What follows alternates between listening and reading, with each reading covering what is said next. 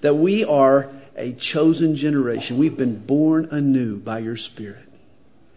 Lord, that we are a royal priesthood. We are building bridges to other people, bridges that will link them to you. What an honor, what a privilege. Lord, we're a holy nation. We have a home in heaven. We're all citizens of your kingdom. And Lord, we're your own special people. You've put your love in our hearts. You've called us to be holy and set apart. Lord, help us as individuals and as your church to be the people, Lord, you desire us to be. Oh, Lord, we love you. We want to learn more from you. We ask that you speak to us tonight by your Spirit, through your word. In Jesus' name, amen. There are some names that really do fit. Such as the shop, the maternity shop in Alameda, California. It sells maternity clothes. And this shop has a name. It's called Fashion After Passion. What an appropriate name. Or what about the Indian fast food restaurant in New York City? It goes by the name Curry in a Hurry. Another very appropriate name. But the name Peter, oh man, the name Peter, that's one that just doesn't fit. The word Petros means rock. And yet the man Peter, he was more like shifting sand. Peter was impulsive. He was inconsistent. He was often insensitive. He was not a very rock-like person. And yet Jesus named Peter not after what he was at the time, but he named him for what he would become once he had been transformed by the Savior, by the Spirit. You see, two events transform Shifty Simon into Powerhouse Pete. First, he received power on the day of Pentecost. And second, he received perspective at the cross of Calvary. At Pentecost, the power of the Holy Spirit came upon Peter and transformed him into a bold witness for Jesus Christ. At the cross, he saw Jesus suffer. And he realized at last that God does work through suffering and through persecution and through hardship. Peter became a champion of hope even in the midst of difficult and stressful circumstances. In fact, this becomes the theme of his letter, hope in the midst of hardship. In chapter 5 and in verse 13, Peter offers a greeting from Babylon. It could be that he was writing from the literal city of Babylon, but it's more likely that he was referring to the spiritual Babylon, the capital city of Rome, the headquarters of pagan belief and false worship. It was Sin City of the day. I believe Peter penned his letter while he was a prisoner in Rome, awaiting execution by Caesar Nero. Peter wrote with death looming on the horizon, and yet his eyes were fixed just beyond the horizon to the glories of his home in heaven. It becomes apparent from this letter that if Paul was the apostle of faith and John was the apostle of love, then Peter was the apostle of hope. Peter became a rock when he looked beyond this temporal world that we live in and he anchored his hope in eternity. Verse 1 says that Peter is writing to the pilgrims of the dispersion. In the book of Acts, we learn that the church was born into a climate of hostility and persecution. From the outset, the church of Jerusalem was hassled and attacked, and many of the believers scattered and dispersed into other parts of the world. Peter is writing to these refugees of persecution. And Peter, too, is writing to us. For we, too, are dispersed pilgrims. This world is not our home. Our habitat is heaven. We're just pilgrims passing through this life. It reminds me of the mom who was on board a ship in the middle of the Atlantic. An angry storm arose and almost sunk the boat. But the woman, throughout the storm, exuded an unusual calm and strength and serenity. And when the ordeal was over, the captain asked her the secret of her composure. And she replied, "I've got 2 daughters. One lives in New York and the other lives in heaven. I knew I'd see one of my girls in just a few hours, and it didn't really matter which one." We're all just pilgrims on a journey. Heaven is our ultimate home. Peter addresses these believers in verse 3. Blessed be the God and Father of our Lord Jesus Christ, who according to his abundant mercy has begotten us. If you know Jesus, you have been begotten again, or literally born again. It's from this verse we get the term. He has begotten us again. As human beings, we are a trichotomy. We are made up of body, soul, and spirit.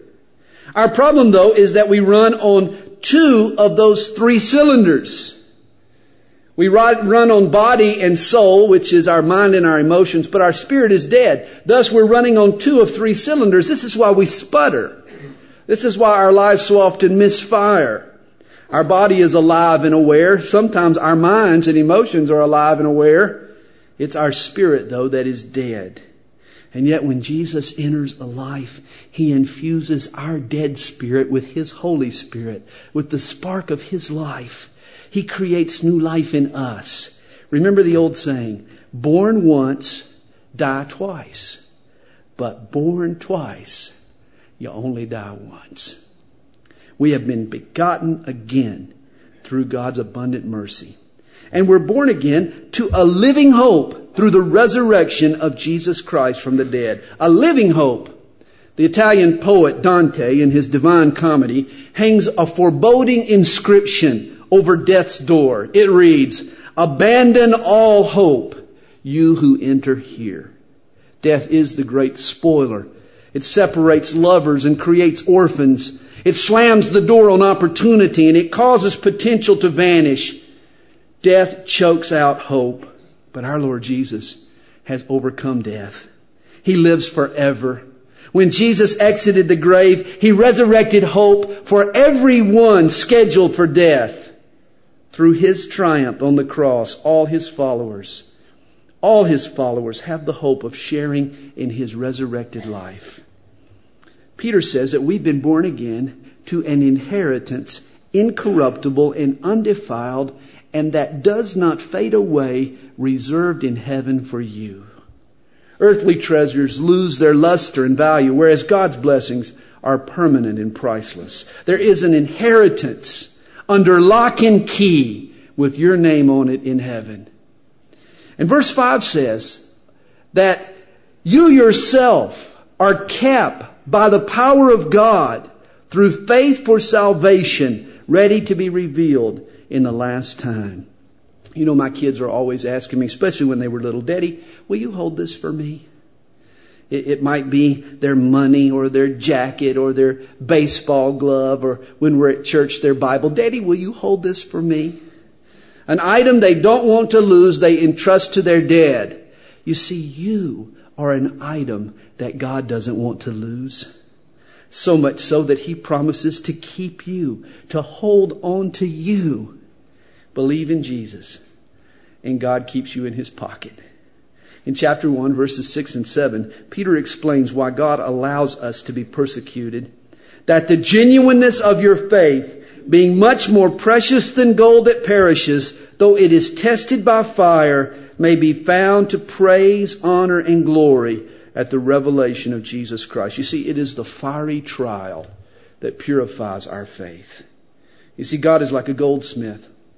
He heats up the gold and He causes the impurities to rise to the surface. And this is why God turns up the heat of hardship in our lives. Hey, if everything was easy, if it was just always a breeze following Jesus Christ, where would we ever be tested? Where would we ever be able to show the genuineness of our commitment? But no, He uses persecution to purify our faith, to expose our pride and our self-sufficiency. Adversity keeps us humble, and it reminds us just how much we need the Lord at all times. Peter continues in verse 8, "Whom having not seen you love, though now you do not see Him, yet believing you rejoice with joy inexpressible and full of glory." It was Helen Keller who said, "The best and most beautiful things in life cannot be seen or even touched. They must be felt with the heart." And this is true of spiritual realities. Peter says that we have not seen Jesus, but we love Him. And by faith we sense His presence and walk in the awareness of His presence. Jesus has filled our hearts with joy inexpressible and full of glory. And verse 9 says, receiving the end of your faith, the salvation of your souls. The New Testament speaks of salvation in different phases. When you embrace Jesus as Lord, you are saved from the penalty of sin. But as we grow in Christ, we are saved from the power of sin. And one day, when we enter the glories of heaven, we'll be saved from this wicked world and the predicament of sin. But it's progressive. At each stage of salvation, we are saved by grace through faith. And this is why it's essential for us to continue in our faith. You see, faith is not a one-time proposition. Faith is a mindset that we need to always be cultivating and growing and developing.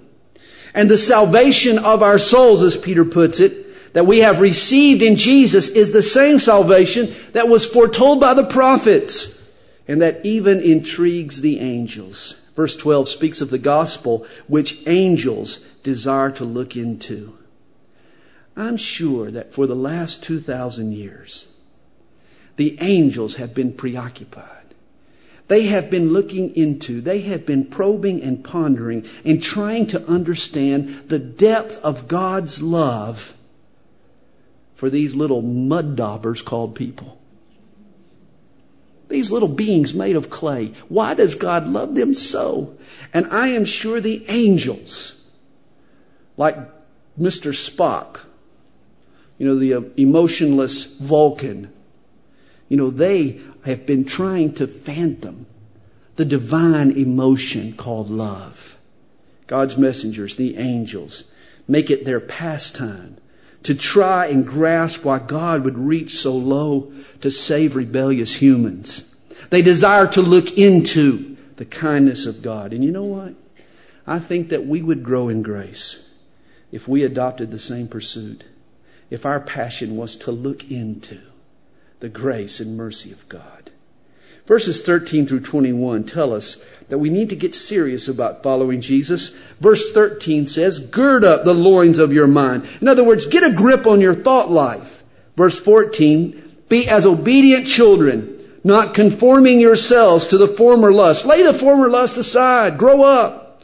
Verse 15, be holy in all your conduct. Live a life that is reserved for Jesus Christ. And in verse 17, conduct yourselves throughout the time of your stay here in fear. Respect God. Reverence Him. Live in awe of your Savior. And here's why we need to get serious about following Jesus. We weren't redeemed with earthly treasure. Hey, you're not some baseball player whose contract was purchased for a few measly million. No, you're somebody special. You're far more special than that. Chapter 1 verse 19 says that you were purchased with the precious blood of Christ as of a lamb without blemish and without spot. Your contract was bought with blood. Hey, we have been purchased not with precious metals, but with spotless blood. We have been purchased by the blood of Jesus Christ. If that does not give your life value, nothing will. And we've been born again, verse 23, not of corruptible seed, but incorruptible.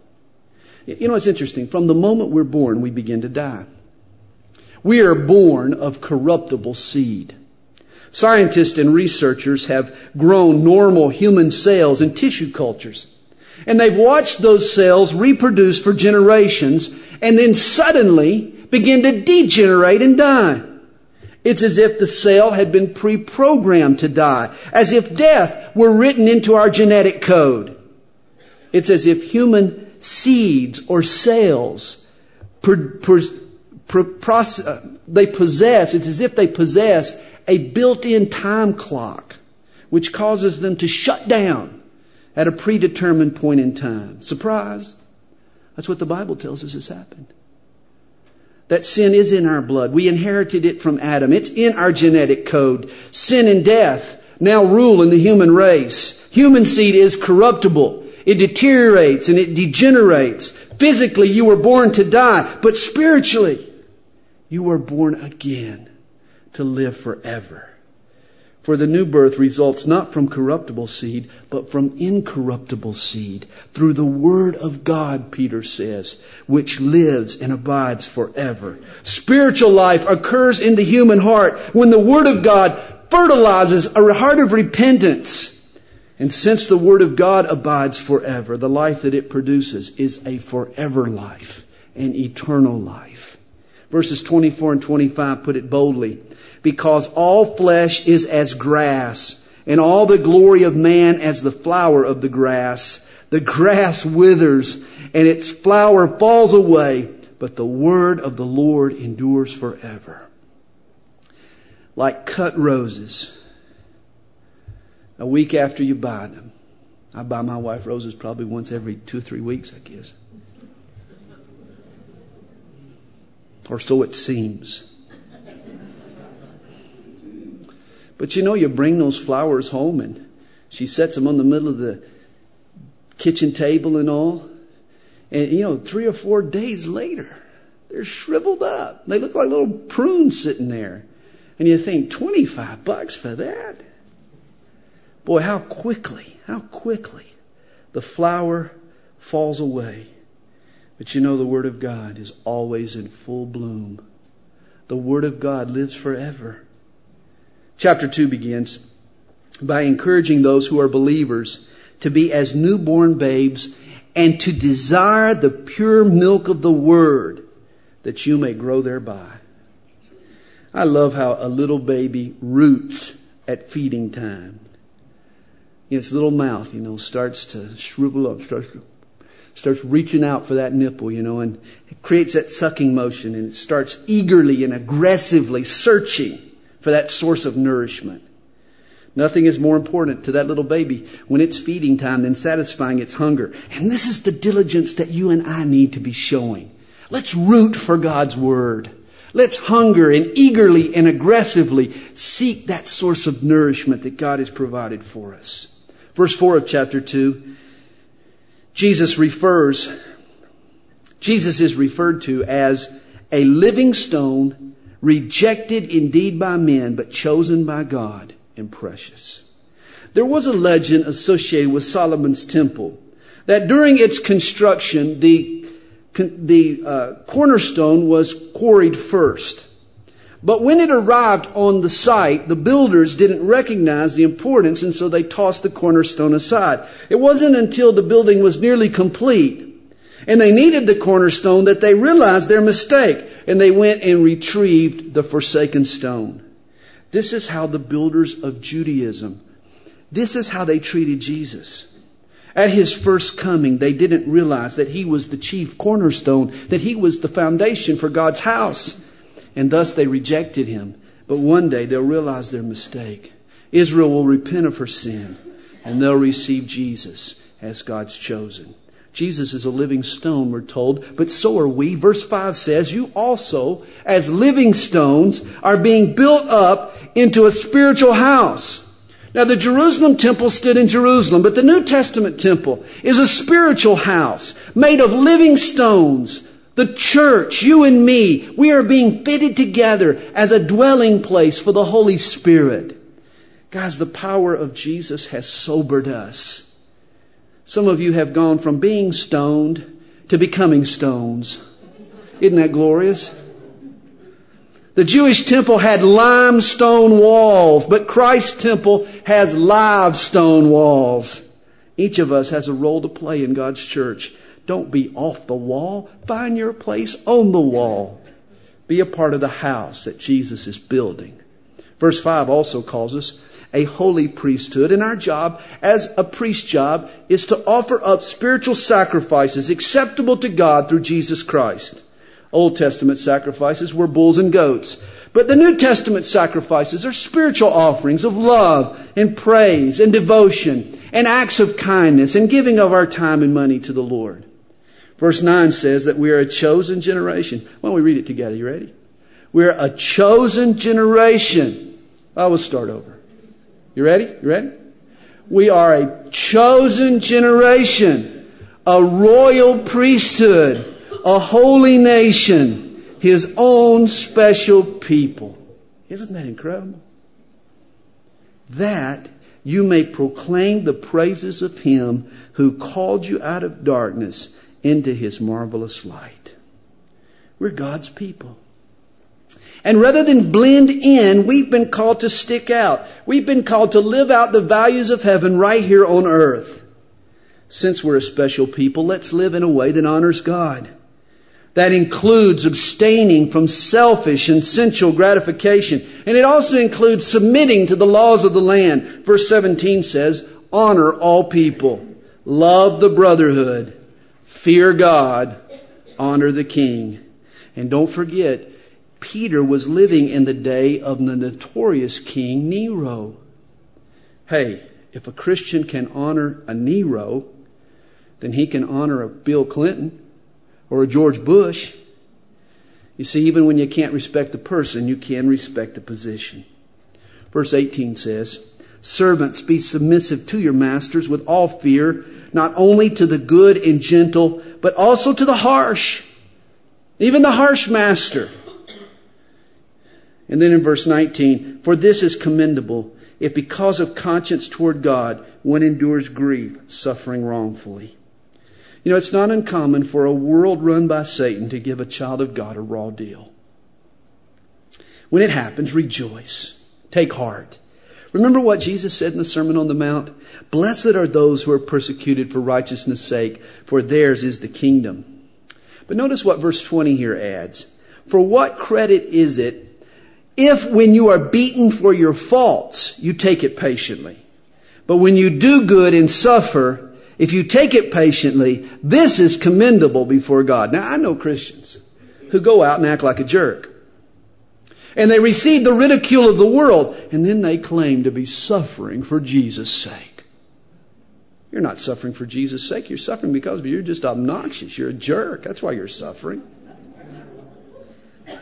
Hey, rejoice if you're suffering for Jesus, but repent if you're being a jerk. And when we're persecuted for God, Jesus is the example of how we should respond. Chapter 2, verse 22. When he was reviled, he did not revile in return. When he suffered, he did not threaten, but committed himself to him who judges righteously. Understand, Jesus was a shock absorber. He absorbed the blows of this world and retaliated in love. You know, our whole world is good at swapping insult for insult. Here's what happens. You get slapped at work. So you come home and you slap the wife and kids. Not literally, but, you know, your attitude with your words. And then what do? Then they go out into the neighborhood and they slap the other kids in the neighborhood. And the whole world is just plain slap happy. That's how it works. Hatred passes from one person to the next person. Until, and this is the way it should be, until the Christian gets slapped.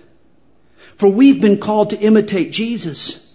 And when he was slapped, he didn't slap back. No, he absorbed that blow. And he responded to that hate with love.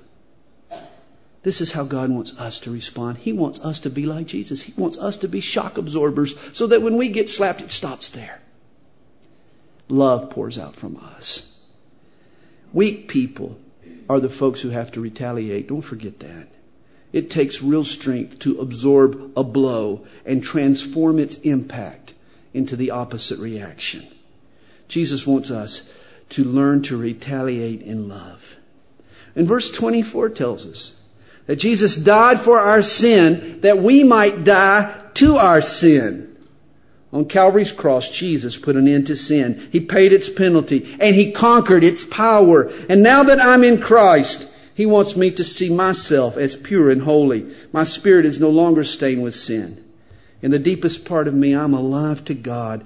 And as I believe this truth, a desire for righteousness rises up within me. And I begin to live a holy life. This is what verse 24 teaches us.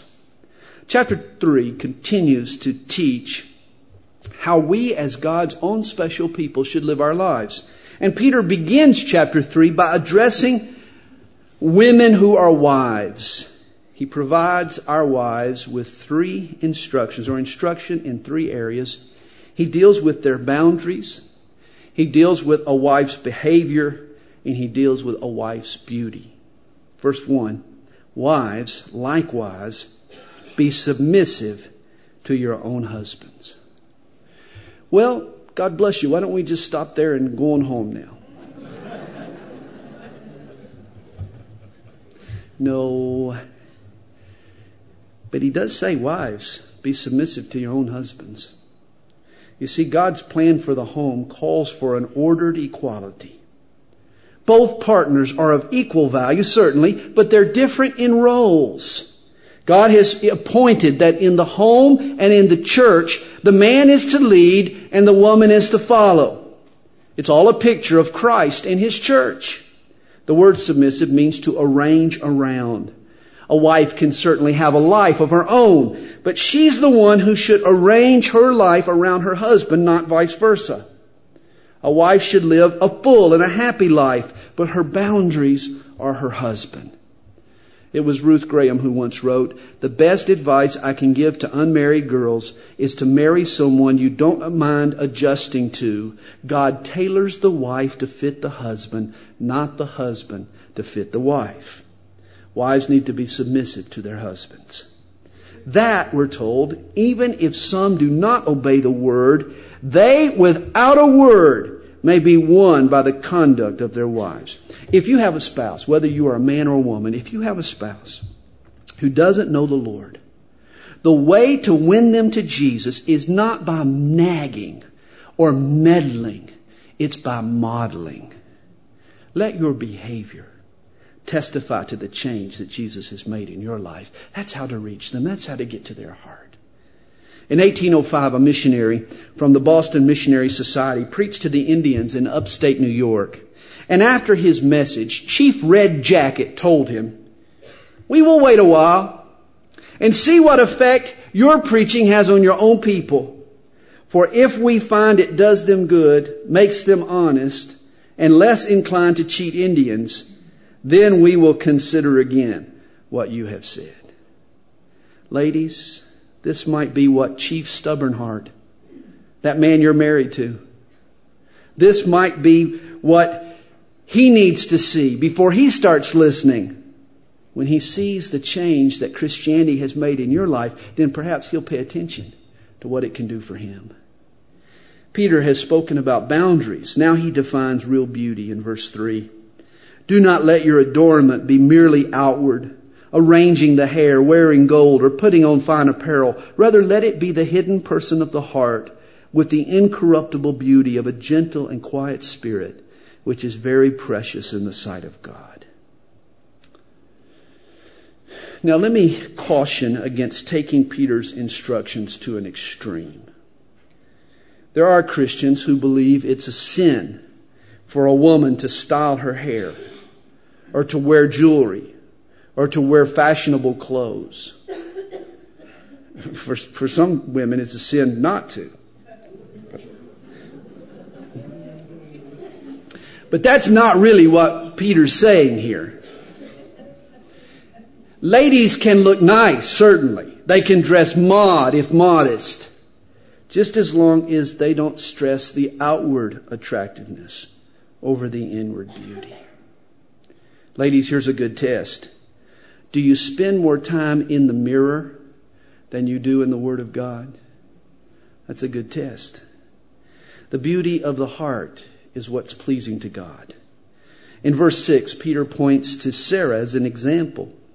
She submitted to her husband Abraham, even to the point, we're told, of calling him Lord. Ladies, don't worry. I don't think God requires you to call your husband Lord. But He does want you to treat him as the head of the house, the leader of the litter.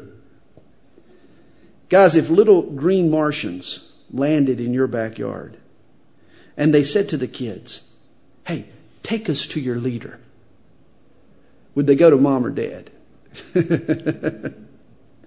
There was little doubt that in Abraham's tent, the buck stopped with the buck. But it was not because Abraham always deserved that leadership. There were often times when he didn't. It was because Sarah understood the importance and the power of a submissive wife. And she was determined to be obedient to God. Now Peter comes to the husbands. And he provides us 3 commands for how we need to treat our wives. Are you listening, husbands? You listening? Dwell with your wife. Understand your wife. And honor your wife. Are you doing that? Are you dwelling with your wife? Are you understanding your wife? Are you honoring your wife? Verse 7 says, husbands, likewise, dwell with them. Well, I dwell with my wife. Come home every night, man. I live there. I sleep next to her. I got that one down. But understand, your home, fellas, is more than a hotel you check into at night. Dwelling with your wife is not just sleeping there, not just residing there, not just spending 8 hours, in the evening there. Dwelling with your wife means that you're involved in the inner workings of the family, that you're a part of what's going on, that you're engaged in the thoughts and the routine and the activities of the family, that the two of you are working together as a team. Are you dwelling with your wife? But also, we need to dwell with understanding. Do you understand your wife? Hey, get to know your wife. I've read that most couples with children converse with each other just 37 minutes per week. Per week. We need to do better. It's been said, every husband needs to know what makes his wife tick, what tickles her, and what ticks her off.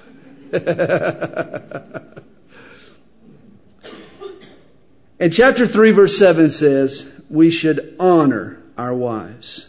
Respect your wife. Treat her special around the house. Brag on her in public. Compliment her on the job she's doing with the kids. Never forget, treat your wife like a thoroughbred and she'll never be a nag. As Peter says, husbands should honor their wives as to the weaker vessel. Women are certainly not weaker than men in terms of mental capacity. My wife's a lot smarter than I am. But physically and emotionally, men do tend to be more, or women tend to be more gentle, more sensitive than men. You see, women are weaker than men as a crystal goblet is weaker than a plastic coffee mug. You would agree with that, wouldn't you? A crystal goblet is weaker than a plastic coffee mug. The mug is heavier. The mug is more durable. It's easier to knock around. But the finery and the delicateness of the crystal makes it far more valuable than the coffee mug, doesn't it? Husband, your wife has a gentleness and a tenderness that you lack. And you need to honor her for her sensitivity. One year I went with Zach's 6th grade class down to St. Simon's Island on a science trip. And I learned something that was really intriguing to me. When a female China-back crab molts and sheds her shell, it takes several days for a new shell to harden. And so for those few days, it leaves the crab vulnerable. And yet for those few days, the male crab covers her with his body. She literally attaches herself to his underbelly. And he carries her until she can once again protect herself. Men, there are going to be times when your wife's going to get a little crabby. She's going to become vulnerable. And that's when you need to cover her and carry her. And treat her as being heirs together of the grace of life. Your wife is not just your wife. She's God's girl. And therefore you need to treat her not just as a fellow servant, but as a sister in Christ. And for a very good reason, that your prayers may not be hindered. Have you ever tried to pray after you've been in a fight with your wife? The only prayer that seems to... the only prayer at that point that seems to get beyond the ceiling is a prayer of confession and repentance. I'll never forget, several years ago, we were going through a thing where it seemed like every Saturday... Kathy and I do fine all week long, till we got to Saturday night. before I was supposed to get up and deliver God's word the next morning, we get in a fight on Saturday night. And I have no doubt it was Satan's tactic. He was trying to hinder our prayers. And so we've solved all that now. We just don't see each other on Saturday night.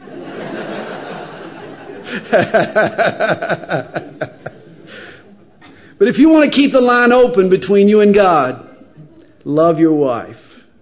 In chapter 3, verse 9, Peter says, not returning evil for evil or reviling for reviling, but on the contrary blessing, knowing that you were called to this, that you may inherit a blessing.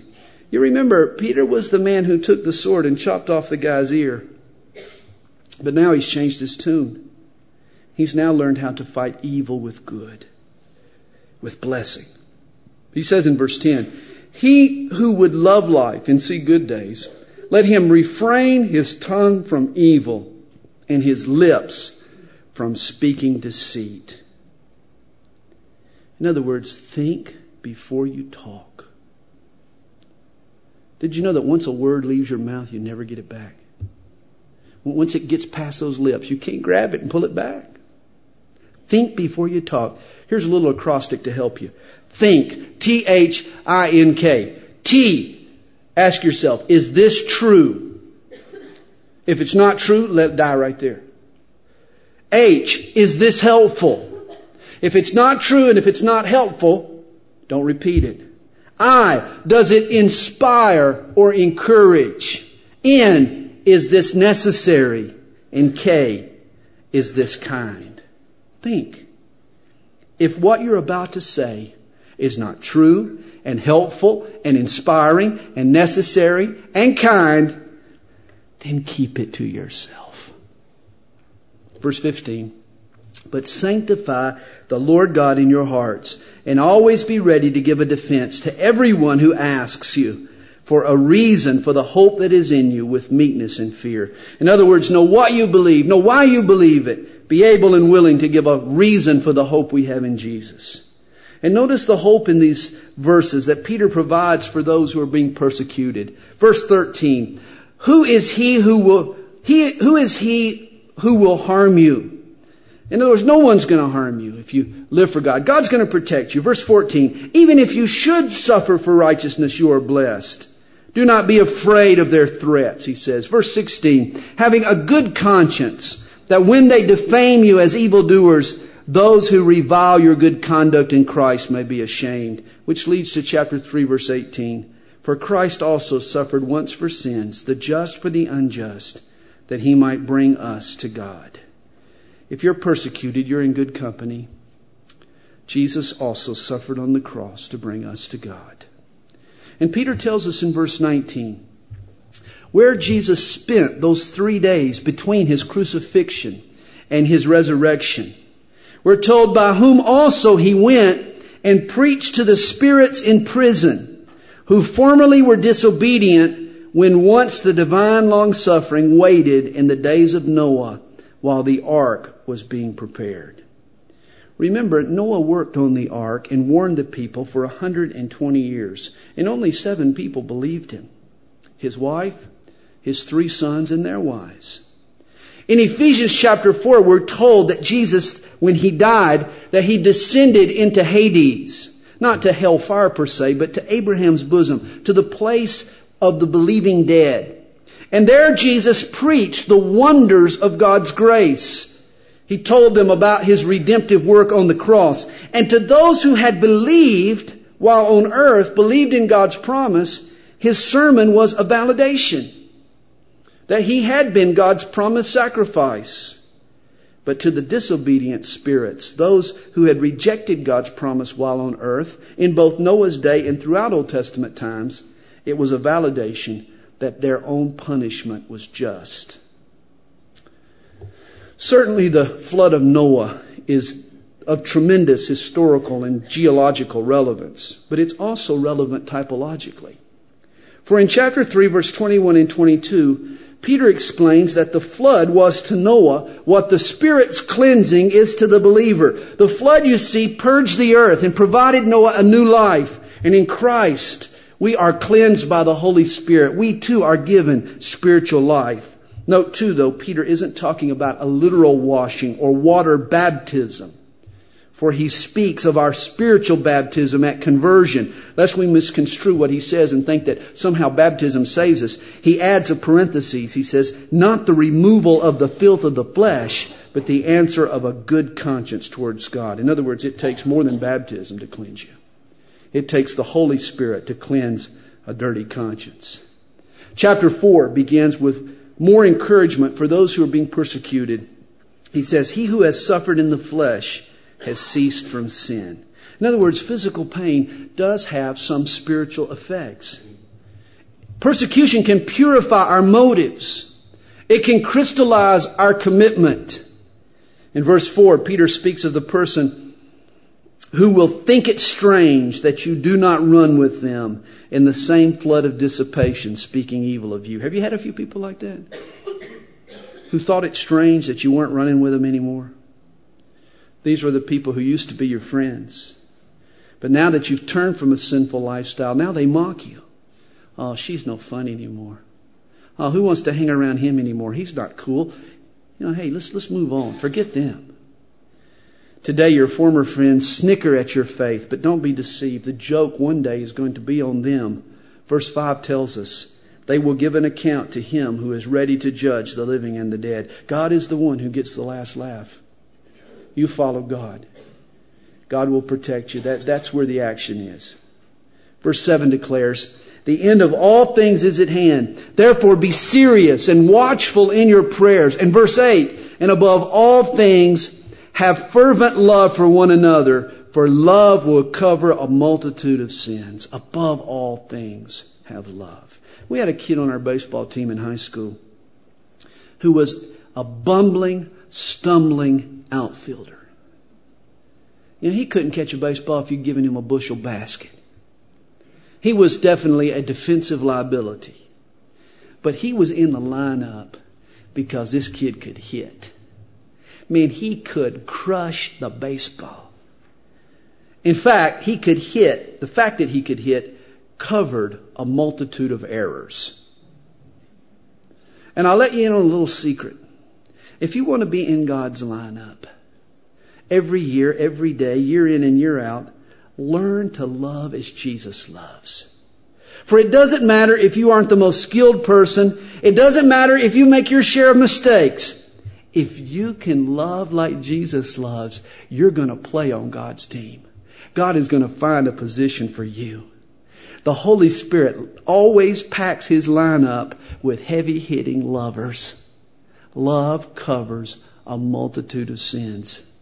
And Peter continues, be hospitable. And in verse 10, use your spiritual gift. In fact, I think there is a spiritual gift of hospitality.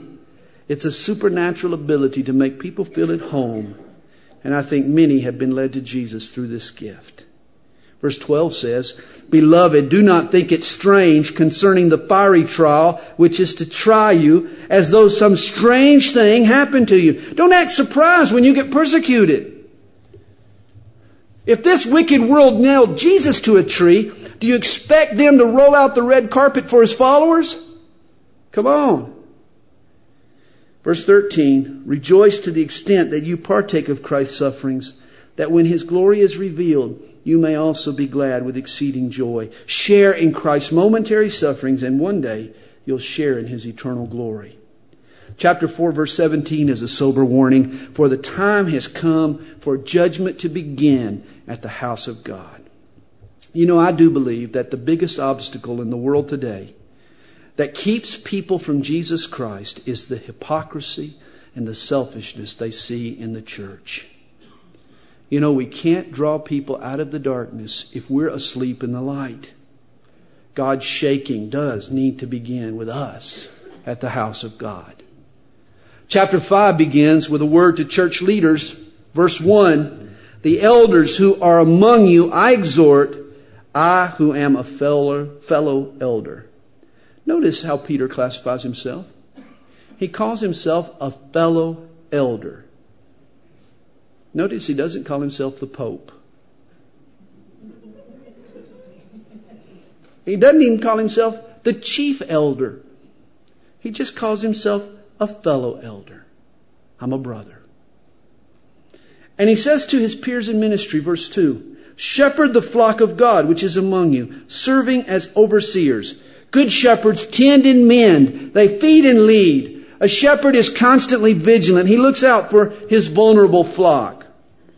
But not by compulsion, but willingly, he says. An elder should never be made to serve. He should want to serve. Not for dishonest gain, but eagerly. Not as being lords over those entrusted to you, but being examples to the flock.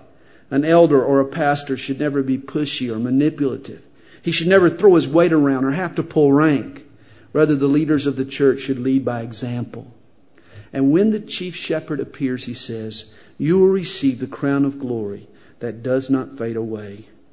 Human leaders are under shepherds, but Jesus is the chief shepherd. And he promises a crown to those who serve him faithfully. Verse 5 tells us that the younger members of the church should submit to the older members, and everyone should be submissive to one another and be clothed with humility, for God resists the proud but gives grace to the humble.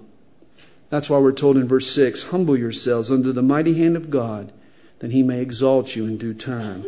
You be humble. God exalts in his time. And casting all your cares upon him, for he cares for you. Isn't that beautiful? As the old saying goes, turn your cares into prayers. As a friend told me once, always turn your cares over to God before you go to bed. He's going to be up all night anyway.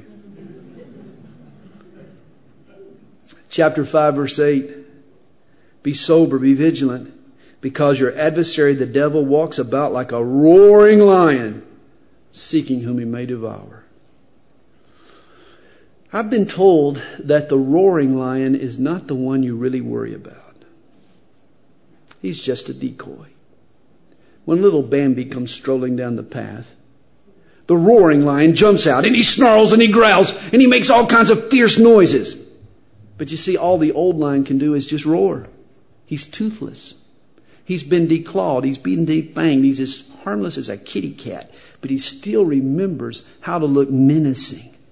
And he can strike fear into the heart of little Bambi so that the deer spins around and flees off in the opposite direction right into the jaws of the young lions that are hiding in the bushes waiting for the kill. Satan is a roaring lion. He's a toothless lion. Jesus has detoothed and declawed Satan. By the power of Jesus, he is now as harmless as a kitty cat. The only way Satan can defeat you is through fear and intimidation. If you don't stand strong, if you don't put on the armor of God, if you don't trust in the might of Jesus Christ, if you turn and tuck tail and flee in the opposite direction, you'll end up running right into trouble. This is why we need to resist him, Peter says, steadfast in the faith. Instead of running, resist. Don't back down. Trust the Lord. Plead the blood. Call on Jesus' name. Take a strong stand, and Satan will be forced to flee. James 4 verse 7 tells us, resist the devil, and he will flee from you. When you're confronted by evil, put up a resistance, and Satan will have to flee. And don't think you're alone in this struggle with evil. Peter adds in verse 9, knowing that the same sufferings are experienced by your brotherhood in the world. Peter closes his letter with some personal remarks and what I call a fanfare of faith. In verses 10 and 11, but may the God of all grace, who called us to his eternal glory by Christ Jesus, after you have suffered a while, perfect, establish, strengthen, and settle you. To him be the glory and the dominion forever and ever. Amen. And there we have Peter's first epistle.